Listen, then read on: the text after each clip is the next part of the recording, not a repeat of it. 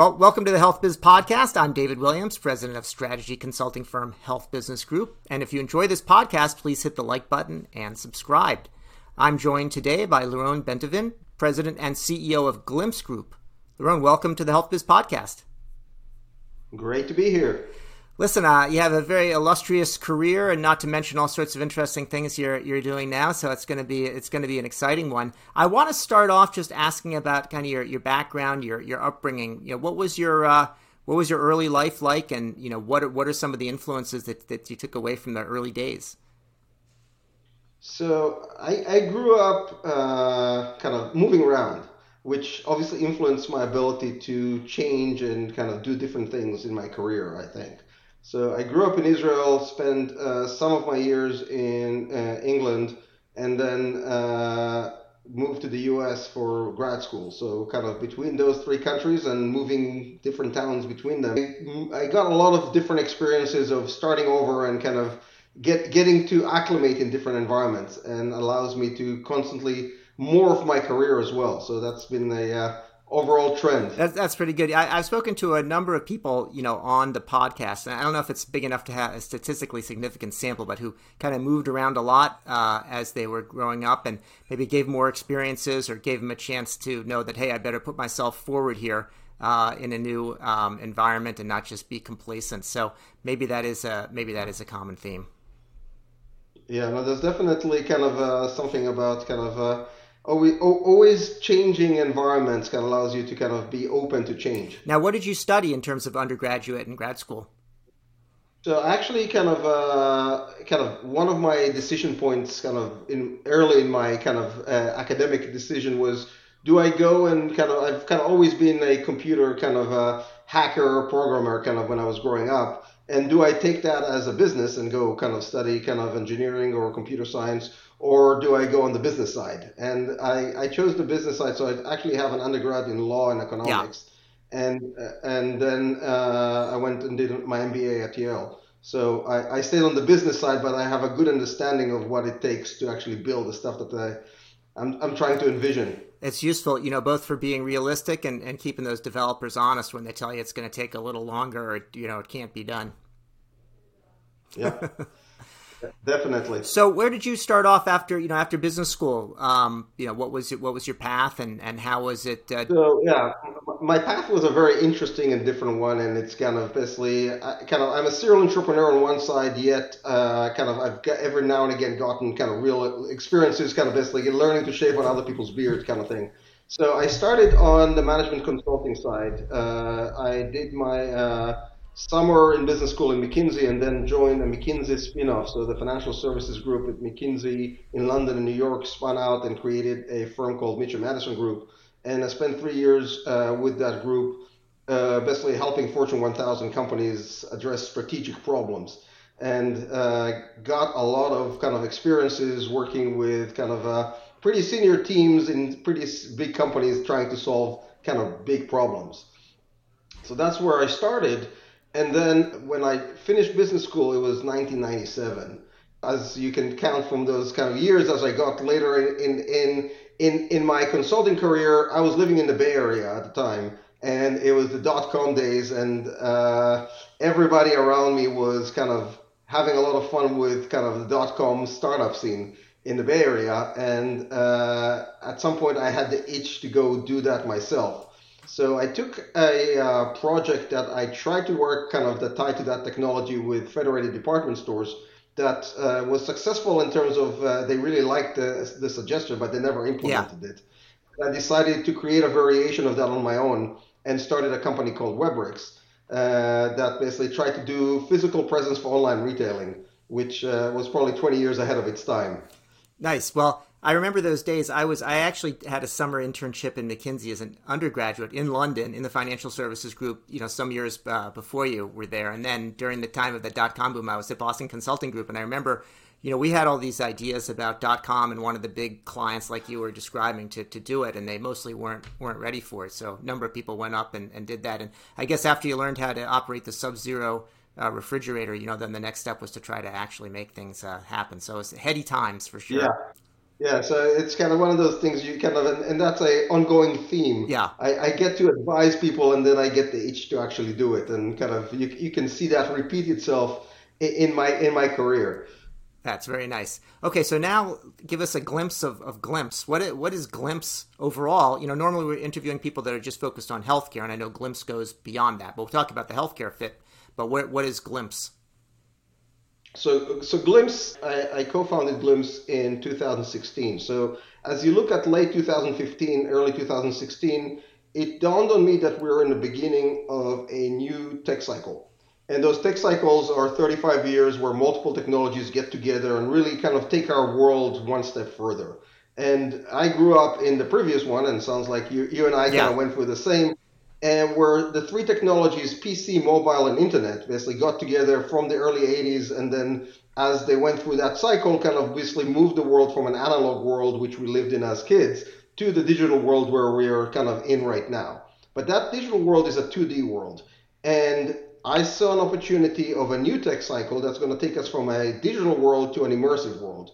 And the three technologies that are moving us in that direction are immersive technologies, that's virtual reality, augmented reality, together with AI and blockchain. And I saw that opportunity in early 2016 and wanted to build a company that will be able to do really well in the early part of the cycle, which is the hard one because there's no Yeah. market, and kind of build a unique concept, taking a lot of different methodologies and concepts that I play around with throughout my career and put them together to build what I call is a platform company for immersive, enterprise focused immersive technologies companies. So what we do is we're in a sense a holding company. We call it a platform company, but it's we have multiple subsidiary companies, all fully owned and operated by Glimpse, but each has their own brand and all technology, and they're all focusing on a variety of enterprise use cases for these immersive technologies. So, in healthcare, sometimes we say it's easy to do technology in healthcare because you're 30 years behind what anybody else is doing. So, in some ways, you would put it last. But on the other hand, it's one of the, the early ones that you've got within the platform. And then, I think when I say that to doctors about not adopting technology, they say no, well, adopt the technology if it's any good. And in fact, physicians individually use technology. So where does healthcare fit, both in sort of the overall time frame and then within kind of this big tech cycle that you're talking about? So healthcare is going to be a major part. So, and kind of immersive technologies are going to morph healthcare in a big way over this cycle. Healthcare historically has not been an early adopter of technology, but we're seeing a lot of experimentation. So, as much as organized healthcare takes its while, kind of people that play in healthcare are very innovative because they're constantly trying to do new things, come up with new drugs, new therapies, new ways of doing things, and that leads them to explore immersive technologies. So we're seeing a lot of interest in understanding how immersive technologies can help a variety of different healthcare companies do things differently. And what would be a good example or two in healthcare, where there's sort of a crying need for immersive technologies? When you look at the whole interaction between patient and therapist or doctor, and telehealth is one of those things that the technology existed for a long while, but it took COVID to really push that into practice. And now everybody, it's kind of funny because everybody was against it. Kind of the health systems were against it, the doctors were against it, the patients were against it. Everybody wanted to do the old way. Yeah. Now I think all three of those groups are seeing the benefits of telehealth. And I think where immersive technologies is going to help a lot with that is bringing telehealth into a more kind of immersive element. So telehealth is very 2D, which gives you a chance to talk, and kind of the doctor obviously or the therapist can see the patient. But I think being together in an immersive way will be a lot more powerful than the 2D telehealth that is already kind of taking ground. So that's kind of one of the elements. The second big element is training professionals. And one of the biggest challenges of training, it's doctors and nurses and medical professionals and therapists and everybody, is the only real way to get real training is by doing Yeah. it. and you can't do it unless you are actually dealing with real life patients. And it's one of those things where kind of you can't get a lot by just watching over the shoulder of someone doing it. And if you're doing it, you are actually dealing with people's bodies or minds as you're helping them. And it's one of those things that it's almost shocking that in we have doctors and therapists that are actually pretty good out there in the world, given the fact that it's very limited in how they can get trained. Let's go back to that telehealth example for a minute. So as you said, there were 20 years. We worked on this back in the year two. Actually, in the dot-com boom, what happened was they had Hotmail that was sold to Microsoft for, I think, $300 million at the time. And everybody says, let's do Hotmail for doctors, and so they had doctor-patient web-based communication. Most of those companies didn't really go anywhere. And it took until the pandemic to actually have kind of telehealth happen, and it was done, at the time with video. And one of the things that's interesting is that now we're seeing, after it going from like 1% up to 80% of visits, it's back down to 20% or something like that. But everybody has the experience of it, and there's a lot of things that kind of hold it back. And I wonder whether some of that immersive element is actually what could take it from the new baseline up to a higher baseline and solve some of the problems, some of the limitations that it has today. In most places, kind of the doctor needs to see you, and kind of obviously seeing you kind of in a kind of 3D camera gives you a lot more perspective. And for you to see the doctor, you don't even you can see them as an avatar. You don't really Yeah. need to see the real doctor. You want to get the feeling that you're in a real place and the doctor kind of. And I think the technology exists to create that experience. Now, when you go into areas where the doctor doesn't need to really see you, but you want to have that immersive experience, and those are therapy sessions and group sessions, that's where right now the technology makes it kind of a Yeah. no-brainer to do that. Yeah. And it saves you the trouble of going places, and sometimes it's hard, especially if you're looking for groups, to find groups, or sometimes you want to have anonymity, which VR can give you that without kind of ruining the experience. One of the areas why there hadn't been so much adoption of telehealth is like anything in healthcare where reimbursement makes a big difference. And I think one of the legitimate objections to telehealth was that if you previously had the situation of an in-person visit and now you put it on telehealth, well, first you have to schedule the telehealth appointment. You have the telehealth appointment and they say, hey, I really need to see you. So now you've had that additional visit that costs something, and then there's the delay of the person actually coming to see them. And I think the immersive technologies can actually help to reduce the number of times that happens. For sure. So let's talk about mental health. I know that's been an area of interest in general for telehealth and other sorts of remote technologies. And I think for AR and VR, there's a lot of potential role for that in mental health. Are you seeing that? Are you involved in it? Yes, we're definitely seeing that. And we're actually kind of involved, kind of recently done a partnership with a company called Pastea that basically is using ketamine to deal with some mental health issues. And they're going to use a solution that kind of our Fortel subsidiary created to allow those patients, as they're going through that treatment, to be somewhere else rather than in that room. And it's very important to create that environment and control that environment and allow the therapist to kind of monitor what's going on and interact in that environment in a lot of ways. And that solution that we just finished and kind of delivered to them, so they're going to start using it shortly, is a material way of kind of leveraging virtual reality to augment the ketamine therapy. Interesting. So, what I had heard as related to telehealth and mental health was that even before the pandemic, there's quite a fair amount of interest because some people who have mental health disorders, they could deal better over a text link or in some way not sort of face-to-face with the therapist. So on the one hand, there's interest in it and feeling that it could be helpful. On the other hand, I know that during the pandemic when there's a lot of anxiety and depression, sometimes the therapist would say it's better for the patient actually to get out of their environment and to come somewhere else as part of the therapy, and it may just be enabling them if they are left kind of where they are. I don't know if you have a view on that, and how AR and VR could either improve that or make it worse. Well, kind of the thing about immersive technologies, they allow you to customize the environment in a way you can't do in the real world. And I can create a scenario where I'm talking to someone and that someone doesn't exist. So if you and I were sitting in a room, you cannot disappear. Yeah. Yes, you can talk to me, kind of, but for you to see me, I need to see you. Kind of. So obviously in VR, we can create an environment where you're something different. You can be an animal. Kind of, we are working with a group that kind of is dealing with kids that have had trauma, and they found that they actually feel more comfortable talking to animals than to real people. What if the therapist could be the animal, right? Obviously, in the real world, a therapist cannot become a dog. Yeah. In VR, no problem. The therapist kind of wears a headset, but instead of having a human avatar, they look like a dog. And the kid is playing with the dog and talking to the dog about what happened in that environment. So this is an example of what you can do.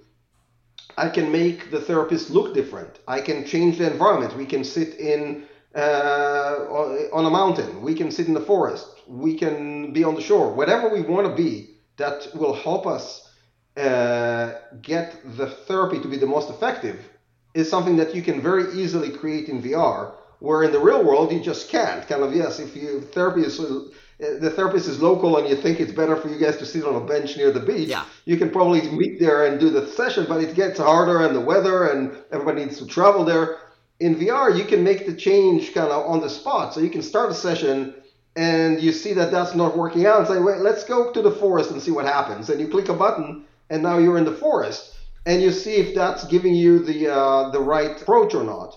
The other thing that's critical in immersive technology is there is a lot of analytics that we can provide because it's all in a digital world. So I can tell you if the patient is looking at you or not, as an example, and what percent of the time he's looking you in the eyes versus looking around, and whether it's good or bad that he's looking at you. That's your kind of that ties to how you deal with him. But you can get that information and you can react and change what you're doing to get the patient to react to you in the way that makes sense for what you're trying to do with them. Got it. Now, we've been talking about immersive technologies, and we've been saying AR and VR, and I know what they stand for, and I have some idea what they mean, but can you distinguish between AR and VR and talk about how they maybe work together or if one replaces the other? Yeah, so they work together, and I'll define them first. So virtual reality is you're basically creating a new world, and that world could be either computer generated or actually recorded as a 360 video or image, and you're immersing the person in that environment by using VR headset. So once you put the headset on, all your senses, at least your vision and your hearing, are immersed in that world. You forget about the world you're in right now. You don't see it and you can barely hear it. Yeah. And your brain thinks you're somewhere else, and your brain will react to what's happening based on that. So that's virtual reality. So in a sense, it takes you from the real world to a virtual world. Augmented reality does almost the opposite. It brings digital assets into your real world. So you're interacting with augmented reality either through your smartphone or tablet right now. All of the advanced ones that are out there have augmented reality capability. You can interact with them through dedicated AR headsets. So there's Microsoft HoloLens, there's Magic Leap, there's a lot of customized, more industrial use kind of headsets that are out there. And you can interact with augmented reality through those. And down the road, we will have personalized glasses. There's a lot of talk about Apple working on them and Meta, Facebook working on them. And those will come out over time. So in augmented reality, you bring digital assets, information into your world that exists. So let's tie those back into the therapy scenarios. So in one scenario, I put my virtual reality headset on, and let's say you're my therapist and we're meeting, could be in your virtual office, could be in the park, could be anywhere you want to take. My room doesn't matter, your room doesn't matter. We don't see any of that. We are in an environment that we chose to be effective for what we're trying to do. In augmented reality, I would wear augmented reality glasses or headsets, and I would either bring you into my office or you would bring me into your office, and we will see each other, but in each other's offices. Or you can bring information or things to do, but they will be in the world that we're in right now. Got it. All right. So now you started to mention this actually in your answer, but the metaverse, you said Meta, which was Facebook. The metaverse, is that a real thing, or is it just marketing? And how do we relate the metaverse? The metaverse will be a real thing. Yeah. So kind of it's one of those things. Kind of I give a lot of talks on what is the metaverse. Yeah. That's kind of a very popular discussion, and the metaverse will be, in my view, the kind of the end goal of this tech cycle. So just like in a sense the internet with all of the things that come around that is kind of basically kind of the end result of that digital cycle, and everything we're doing right now is through the internet in some capacity, including like doing this video call as an example. Yep. Kind of, and so the metaverse will be a 3D version of the internet, meaning you will be able to go into virtual offices, you'll be able to go into virtual stores, you'll go on vacations or fun trips into virtual world that kind of would look like things in the real world or things that are kind of from fiction, and on, and you'll be able to do all those things in the metaverse. Right now, people are beginning to build what I called worlds or experiences. So sometimes you can build an experience where, for example, Fortel, our company that I talked about that works a lot with healthcare professionals and therapists, they have a variety of rooms and worlds that you basically download the app on your VR headsets. You have the app, I have the app, we meet there, we can talk, we can have other people join us, and we can do a variety of things. We are inside that kind of experience. You can have a world that has multiple experiences that you can work between them. The metaverse will actually have multiple worlds that are connected to each other, and those worlds would allow you to move between them as yourself, regardless of how you want to be perceived or looked in terms of what avatar, and you can move your assets with you. So you'll be able to spend a lot of time doing whatever you want to do in those worlds. So the metaverse, as I perceive it, will probably come to life 7 years from now, 10 years from now, maybe even 5 years from now. We'll start seeing some early elements of that. Right now, people are beginning to build experiences in the world that eventually will connect and become the metaverse. So right now, there's surveys out there, some statistics that indicate very high percentage of people have some sort of mental health disorder, and some of it's exacerbated or brought on entirely by the pandemic. In a world of where we have the metaverse, can you speculate on whether the overall mental health of the population will be better, worse, or just different? Probably different would be kind of. If you force me to take a side, I can probably make the case for both sides. Yeah. Obviously, kind of part of the challenges kind of that people have is that the real world doesn't really conform to what they want it to be. Yeah. In a sense, but you can't influence that too much. The world is what the world is, and people that have mental health challenges are basically trying to adjust the world to their needs, and it doesn't really work for them. So in that sense, kind of a world with a metaverse will allow you to choose worlds that fit what you're looking for, mm-hmm. and find places where you're comfortable and spend more time in those places where you can't really do that in the real world. So that's the positive look on allowing people to find their spot and, in a sense, reduce the amount of people that have those issues. On the other side, since we're going to overwhelm ourselves with a variety of worlds, I could see how that would overwhelm people and potentially exacerbate kind of issues they have that have been under control in this one world we're living in, and suddenly they'll have to make adjustments that maybe their body is not geared to adjust. Well, if I'm still doing the podcast in 7 years or so, we'll have you back, or you'll be on the metaverse, and we can see how that is going on. If we could even, we can have the podcast in the metaverse. Yeah, that'll be good. I look forward to that. So, final question is really about away from the professional back to the personal. Or you can keep it in the professional realm too, if you prefer. Which is, are there any books that you're been reading lately that you would recommend to our viewers, and I guess any you would recommend to stay away from? Yeah, I'll stay away from the staying away. Okay. So I'll start with two that I've read in the past and I've actually reread multiple times, and they relate to this world. So the first one is Snow Crash. And Snow Crash basically is the beginning of where where the metaverse kind of came to life. And the next one is Ready Player One, which is where kind of you take that concept and you can start envisioning. And I really recommend reading the book rather than seeing the movie, because the fun things where they really kind of go into the detail of the worlds that were created in that fictional world are very, very powerful.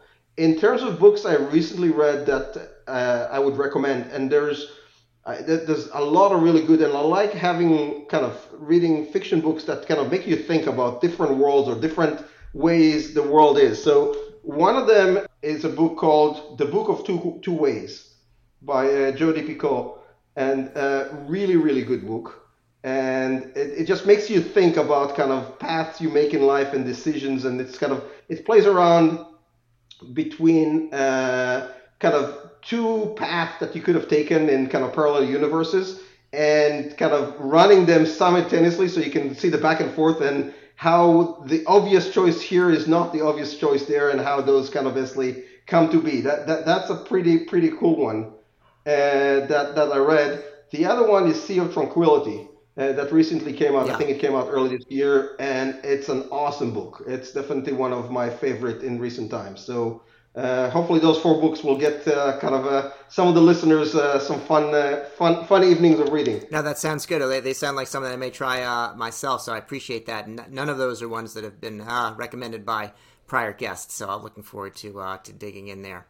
Well, Liron Bentovim, President and CEO and founder of Glimpse Group, thank you very much for joining me today on the Health Biz Podcast. Great, David. I enjoyed our conversation. I'm looking forward to do the next one in the metaverse in 7 years. Sounds good. You've been listening to the Health Biz Podcast with me, David Williams, President of Health Business Group. I conduct in-depth interviews with leaders in healthcare business and policy. If you like what you hear, go ahead and subscribe on your favorite service. While you're at it, go ahead and subscribe on your second and third favorite services as well. There's more good stuff to come, and you won't want to miss an episode.